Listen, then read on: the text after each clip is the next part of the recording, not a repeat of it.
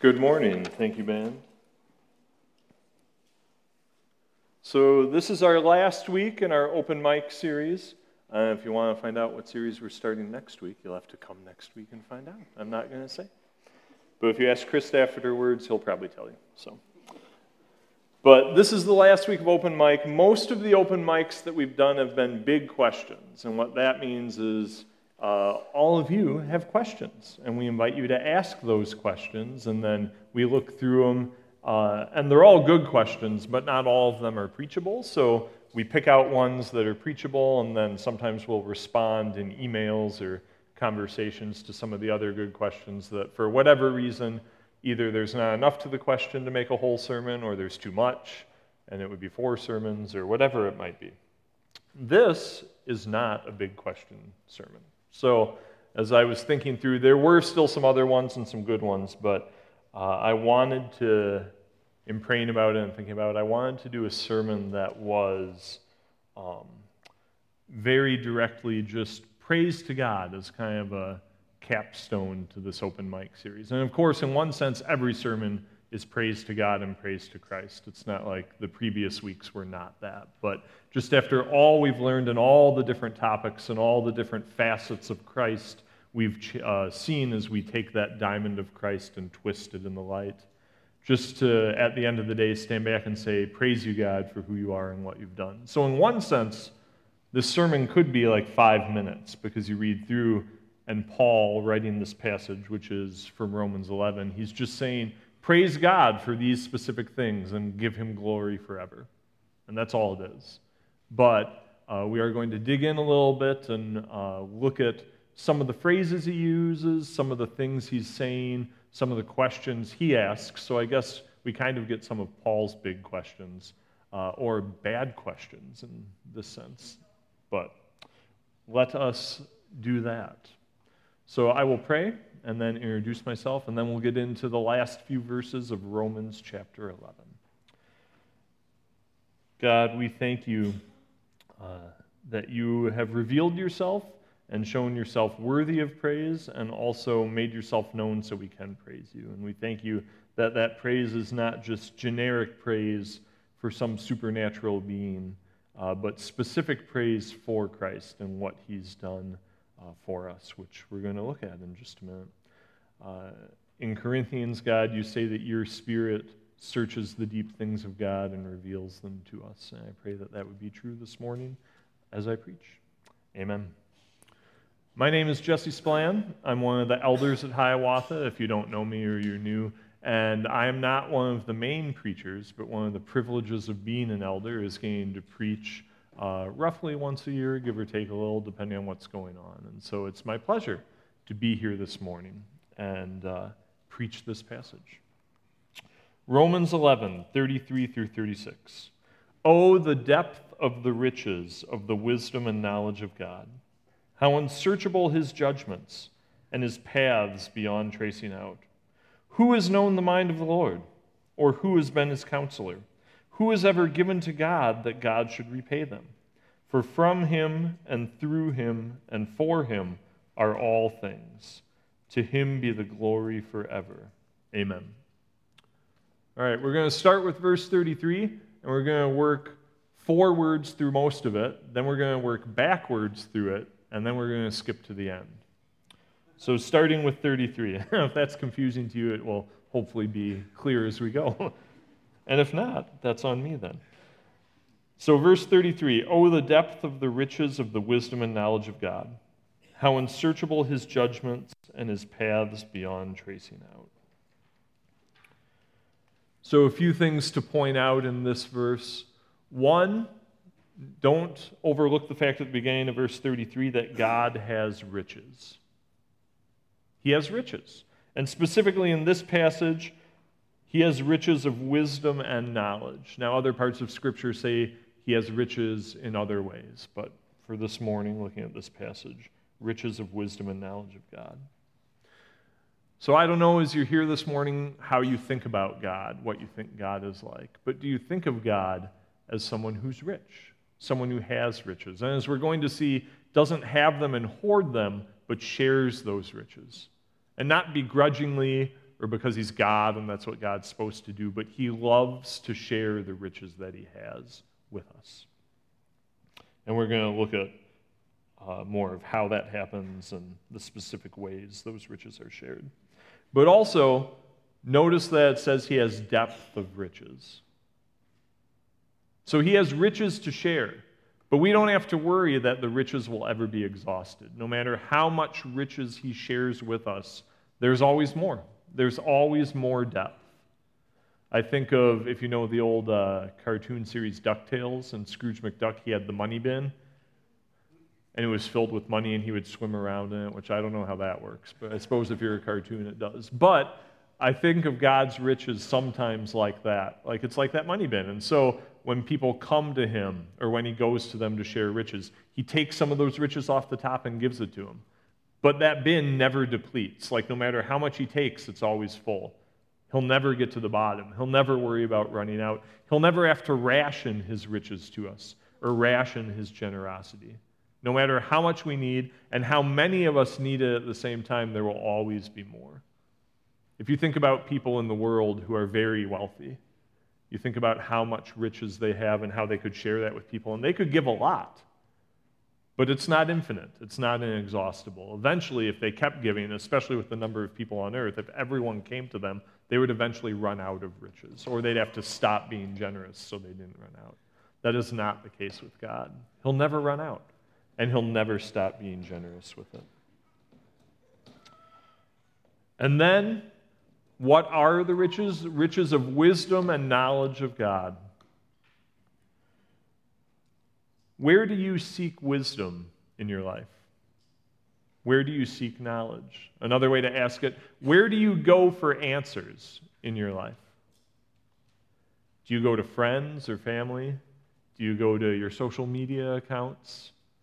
Do you go to education? Do you go to relationship? Where do you go when you're looking for wisdom, when you're looking for knowledge, when you need answers? Do you go to God? Do you believe that, like it says here, God actually has wisdom and knowledge that he can give you? And that that's actually riches. It's actually wealth. That what he has to give you is better than what you can find anywhere else. And I'm not saying there's no value of any kind in knowledge and wisdom of things you can find in other areas. But I'm saying especially those deep core things, those questions of who am I? What's my value? Those desires for love and acceptance. Ultimately, all those things can only be fully satisfied in the riches that God provides. Where do you look when you're seeking answers? Do you look to God? Do you seek his riches? So then it says, how unsearchable his judgments and his paths beyond tracing out. Unsearchable his judgments. Now this is interesting because it says God has this riches of wisdom and knowledge. But then he says, well, you can't really find it. He's got all these riches to share, but you can't find it. Because his judgments, his knowledge, the judgments he makes using his knowledge and wisdom, they're unsearchable. No matter how long you look for them, you won't find them. It's like a buried treasure, and no matter where you dig, you'll never dig in the right place. And then it says his paths are beyond tracing out. So this is a map of part of the Boundary Waters canoe area up in northern Minnesota, a place with woods and lakes where you can go paddle around and hike, and all those red dots are campsites you can stay at. A lot of fun. Unless you don't like camping, it won't change your mind, but if you do, a lot of fun. So this map covers the area. My brother lives in Michigan, so I don't get to see him a lot, but occasionally he'll come and we'll go to the Boundary Waters, and the last time he came and we did that, this map covers the area that we went in. So we went into the Boundary Waters right over here, and then we came out of the Boundary Waters right down here. So we went from here down through these lakes. These yellow marks are portages. That's just land between lakes. So you canoe, and then you get to the portage, you pick up your canoe and all your gear, and you walk, and then you canoe again. So we started in South Lake and ended on Hungry Jack Lake. Now, those of you who have been to the Boundary Waters and see this map and there's some familiarity, I could hand you this map and I could trace out with a pen or a marker or something the route we took. I could mark like an X on South Lake, and then say we came down here and through here, and we ended up on Duncan Lake, and then we went through to Moss, and then down to Hungry Jack. I could do that, and you could follow that. For those of you who maybe have been camping but never to the Boundary Waters, I could trace that route, and with a little instruction, you'd probably do fine. Some pointers on how you find things when you're out there, you'd probably do okay. So part of it, there's really only one way through, or one easy way. But here, there are branching paths. So if I didn't trace it, you wouldn't know, well, did they come down through Bearskin? Did they come down through Moss? You could go either way. You'd end up at the same place. But this is pretty simplified to get from South Lake to Hungry Jack Lake. What Paul is saying, and what God is ultimately saying when he says his paths are beyond tracing out, he's saying, even if God handed you the map fully marked with everything he's done, it would be impossible for you to trace the route. Even with the map in your hand and all the markings on it of like, this is what I did here, and it led here, and this is what I did here, you could not trace it out. It's too complex. It's too interwoven. There's too much there. Even with it in your hand, all the resources, God says, yeah, you can't trace it. You can't follow the path I've done from beginning to end. It can't be done. So, now we've got this riches of wisdom and knowledge that apparently we can't actually access or obtain, which seems to be an issue. Some translations, where it says his paths are beyond tracing out, say his paths are unfathomable. A fathom, if you don't know, is a unit of measure that measures depth, like Little Mermaid, mysterious fathoms below the depth. I won't sing it. You're all welcome. But some of them say unfathomable, and I like that. I mean, this is fine. This is accurate. But the thing I like about unfathomable is it links up with that depth of riches. No matter how deep you go, you'll never touch the bottom. No matter how deep you go in God's riches, you can't touch bottom. So the Mariana Trench is the deepest part of the ocean.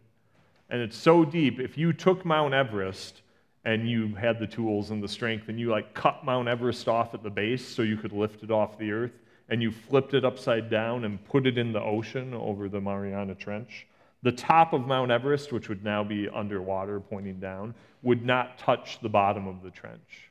The trench is deeper than Mount Everest is high. And the depth of God's riches is so much deeper than that, it can't be calculated. It's unfathomable. You can't get to the bottom. And there's the map again. So, we've got this little problem. We've got this great thing, this depth of riches and knowledge and wisdom, but apparently we have issues accessing it. So let's keep going. And spoiler alert, there is a way to it through Christ. Shouldn't be a surprise if you've been to Hiawatha before, but we will get there and show how that's possible. So moving on to verses 34 and 35, Paul writes, "Who has known the mind of the Lord, or who has been his counselor? Who has ever given to God that God should repay them?" So these questions are interesting because they actually have two correct answers. So we talk sometimes at Hiawatha about the human side of things and the divine side, and we're going to look at that now. So the human side, who has known the mind of the Lord? No one. Who has ever been God's counselor and said, you know, God, you got this plan, but here, listen to this. I've got some ideas you might not have thought of. These are really great. No one. Who has ever given to God that God should repay? No one. Now that last one, who has ever given to God, if you stop it there and don't have the second part of that sentence, who has ever given to God? Every believer who's alive. We give God praise. We give him glory. We give him worship. We give him thanksgiving. So who's given to God? We've all given to God. But none of that giving that we give to God is given in such a way that God owes us repayment, because even those things we give ultimately come from him and the fact that his Spirit is inside us. So really it's him giving to himself through us. Like when a little kid buys their parent a Christmas present or a birthday present, and they do it with the parent's own money, and like the other parent goes with to go shopping, and they're like, look what I got you. It's like, well, yeah, kind of. But I kind of just got it for myself through you. So it's kind of like that. So who is given to God? Many people. But who is given to God that God owes repayment? No one. It's interesting. So this is the end of Romans 11, and if you're familiar with Romans at all, the first 11 chapters, Paul does this thing where he'll make a statement and explain something about theology and salvation. And then at the end of that, he'll anticipate the questions people would have to kind of respond, and then he'll ask that question, and then he'll write more in response to that and anticipate the next question. So he'll write about how the more we sin, the more God's grace increases. So you can never out-sin God's grace. And then he anticipates the question that's like, oh, so should I sin more? Because the more I sin, the more grace God gives, and it shows off his grace more. So you're saying I should sin as much as possible. And Paul says, no, that's not correct.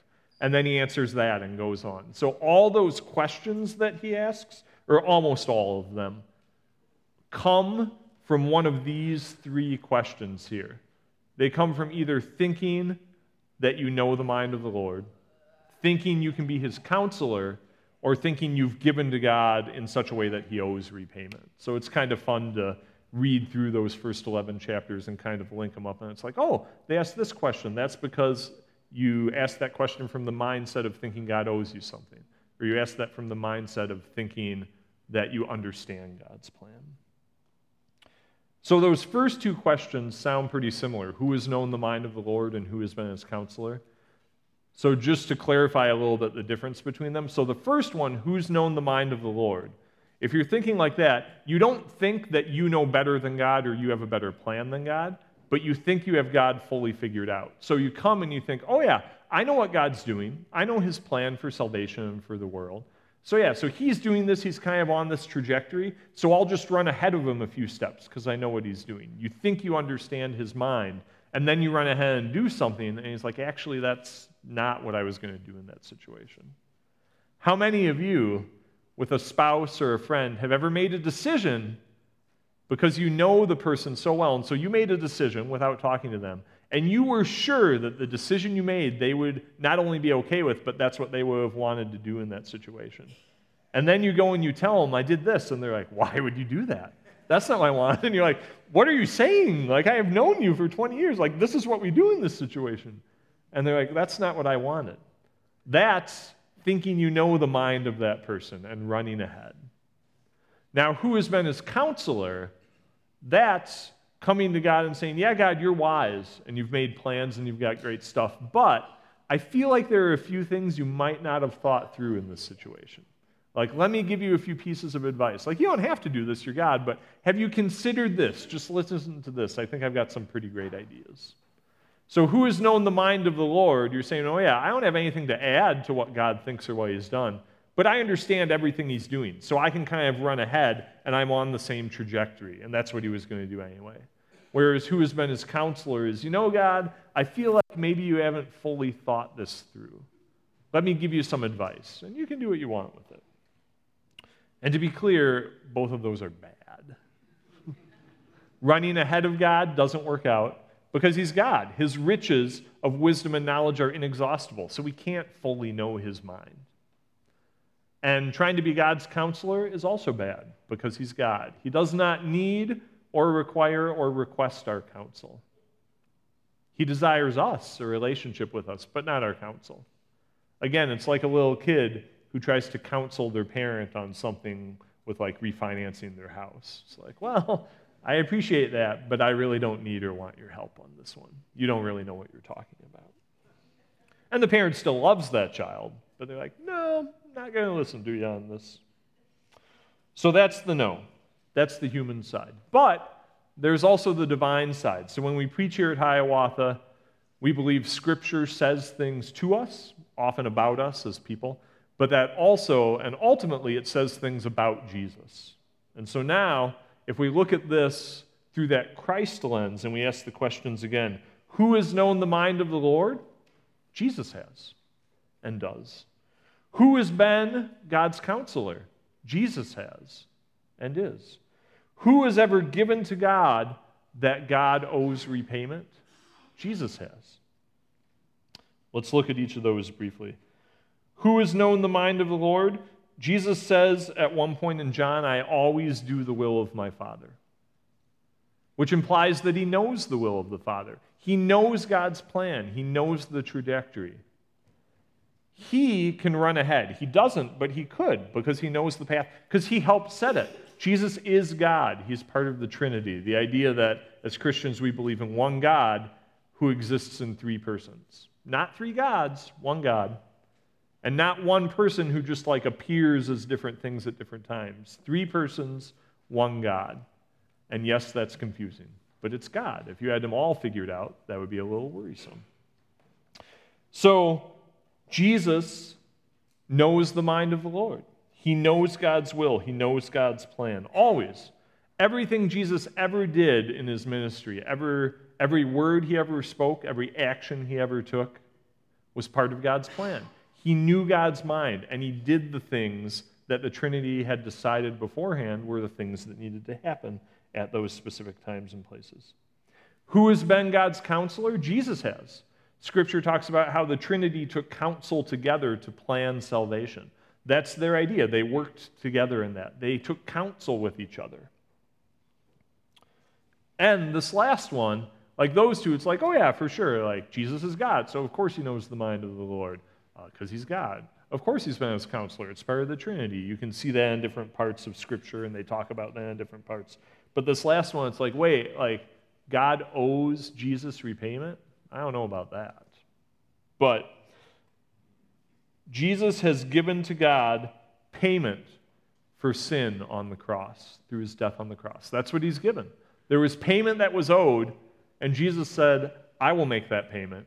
And he died, and he rose from the dead, and then figuratively wrote God that check and was like, here, sin is covered. I covered it. And now, God owes repayment. There are many places you can look to for this. One is 1 John chapter 1, where it says, if we confess our sins, God is faithful and just to forgive us. He's just. It is now, as believers, it is unjust for God to not forgive you. He cannot not forgive you. Yeah, that works. It's unjust because Christ has made the payment. Now, it's important in this to clarify that this is God's desire. So God, in saving us, doesn't feel like he's been tricked. He's not resentful. He's not like, oh, Jesse believed, and now he confessed his sin. I have to forgive him again. I hate this. What was I thinking when I made this plan? This is God's desire. God says, it is not my desire that any perish. I take no pleasure in the death of the wicked. Rather, that they would all turn and live. Turn to him and live. So God's not doing this like against his will or begrudgingly. He wants this. This was part of the plan that he and the Son and the Spirit made when they took counsel together. But take comfort in that God has chosen of his own will to owe Christ repayment. And we can have confidence in that check that Jesus wrote for salvation will always be good. It'll never bounce. It'll never be rejected. So now we're going to work backwards through this Christ lens. We're going to go back to verse 33 and shed some light on how this riches of wisdom and knowledge, which is unsearchable and untraceable and unfathomable, can be ours. So in 1 Corinthians 1, it declares that Jesus is the wisdom of God. Not just that he has the wisdom of God, but he is the wisdom. So the wisdom of God is now not just some idea or philosophy or some truths from the Bible. It is a person. Jesus Christ is the wisdom of God. So if we have Christ now, we have the wisdom of God. In John 5, Jesus says that the Father doesn't judge anyone. He's entrusted all judgment to the Son, that the Son has searched out the Father's judgments. So how unsearchable are God's judgments? But Jesus has searched them out. Jesus knows them. And so again, if we have Jesus, we have access to that now. And finally, his paths are beyond tracing out. Jesus didn't just trace God's path. He didn't just lay out the map and mark it down. He walked God's path. And the path that he walked led out of Jerusalem up Golgotha to be nailed to a cross and died.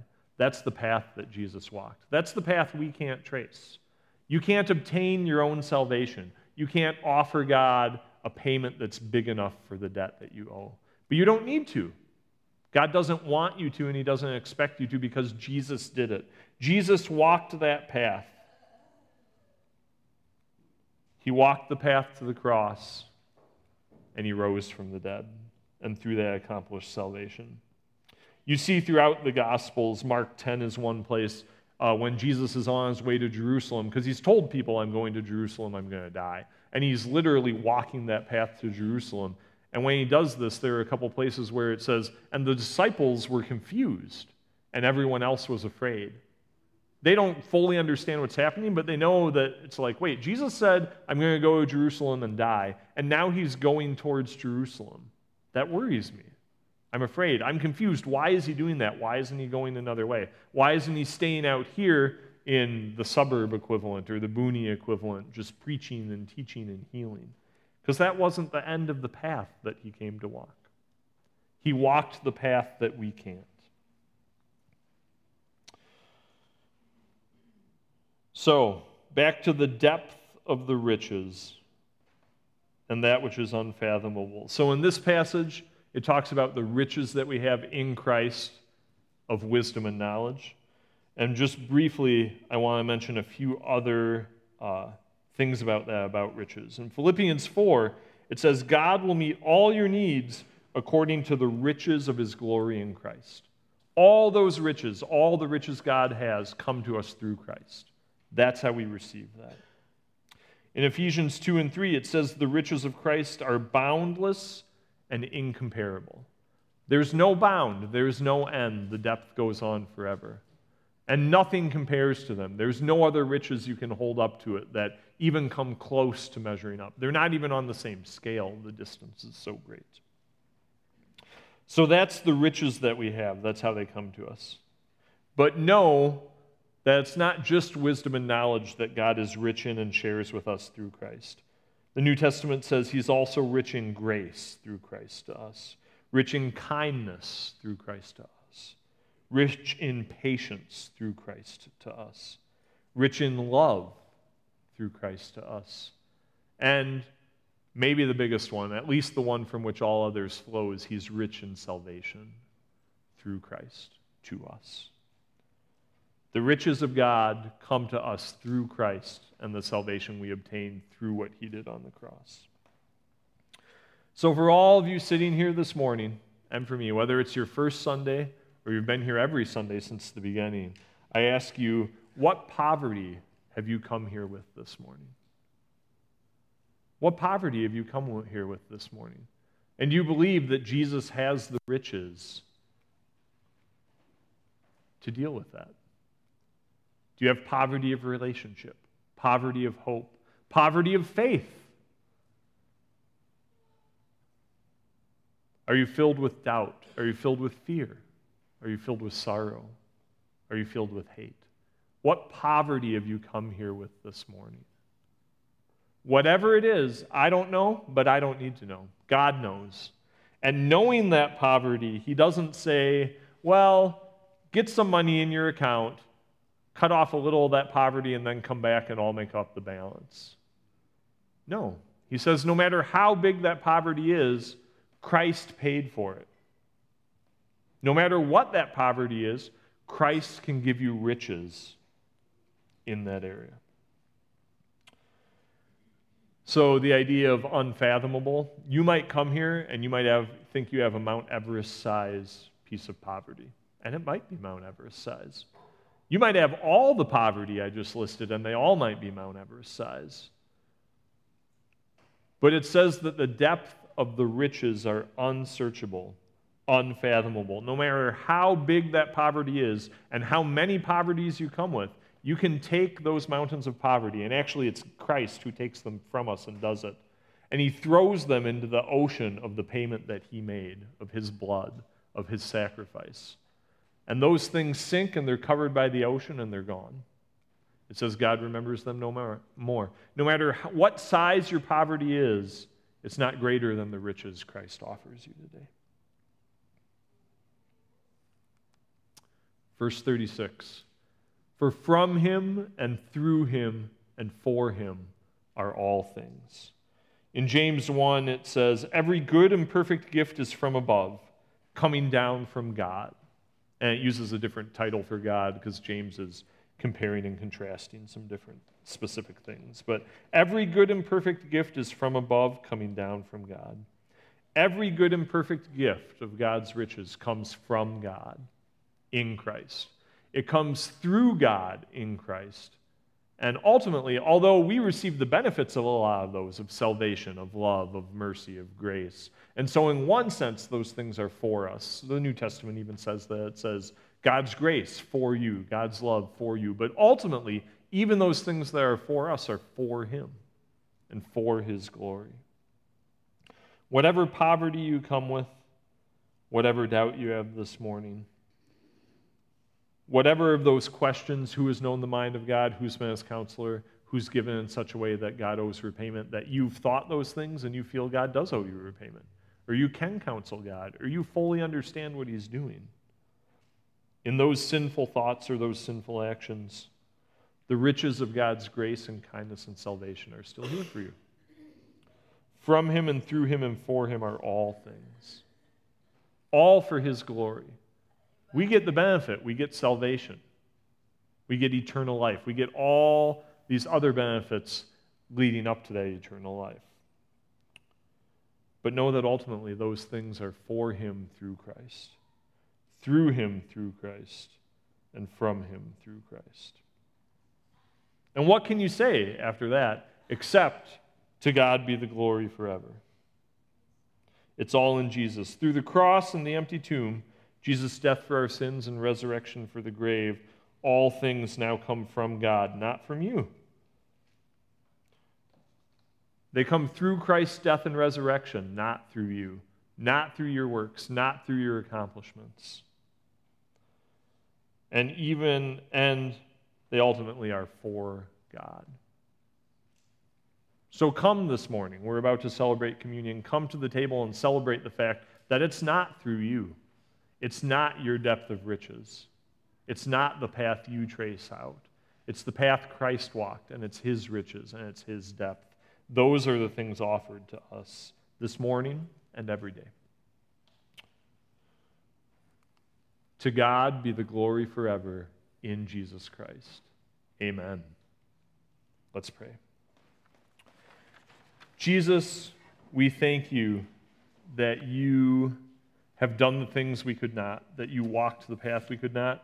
God, we praise you that you have riches that you delight to share with us, that you're not stingy, that you're not running low, that everything you have is available to us, that you delight in sharing that. I pray, God, for those of us here who believe that you would remind us of that because we often doubt it and forget it, and that you would strengthen us in that. I pray for those here, God, who don't believe that, who are searching for wisdom and knowledge and answers in other places, searching for love ultimately in other places, acceptance and worth in other places. God, that you would make them aware of their poverty as you would for all of us, and that would not be something that causes them to shrink from you, but to run towards you, to experience the riches you have to offer. Amen.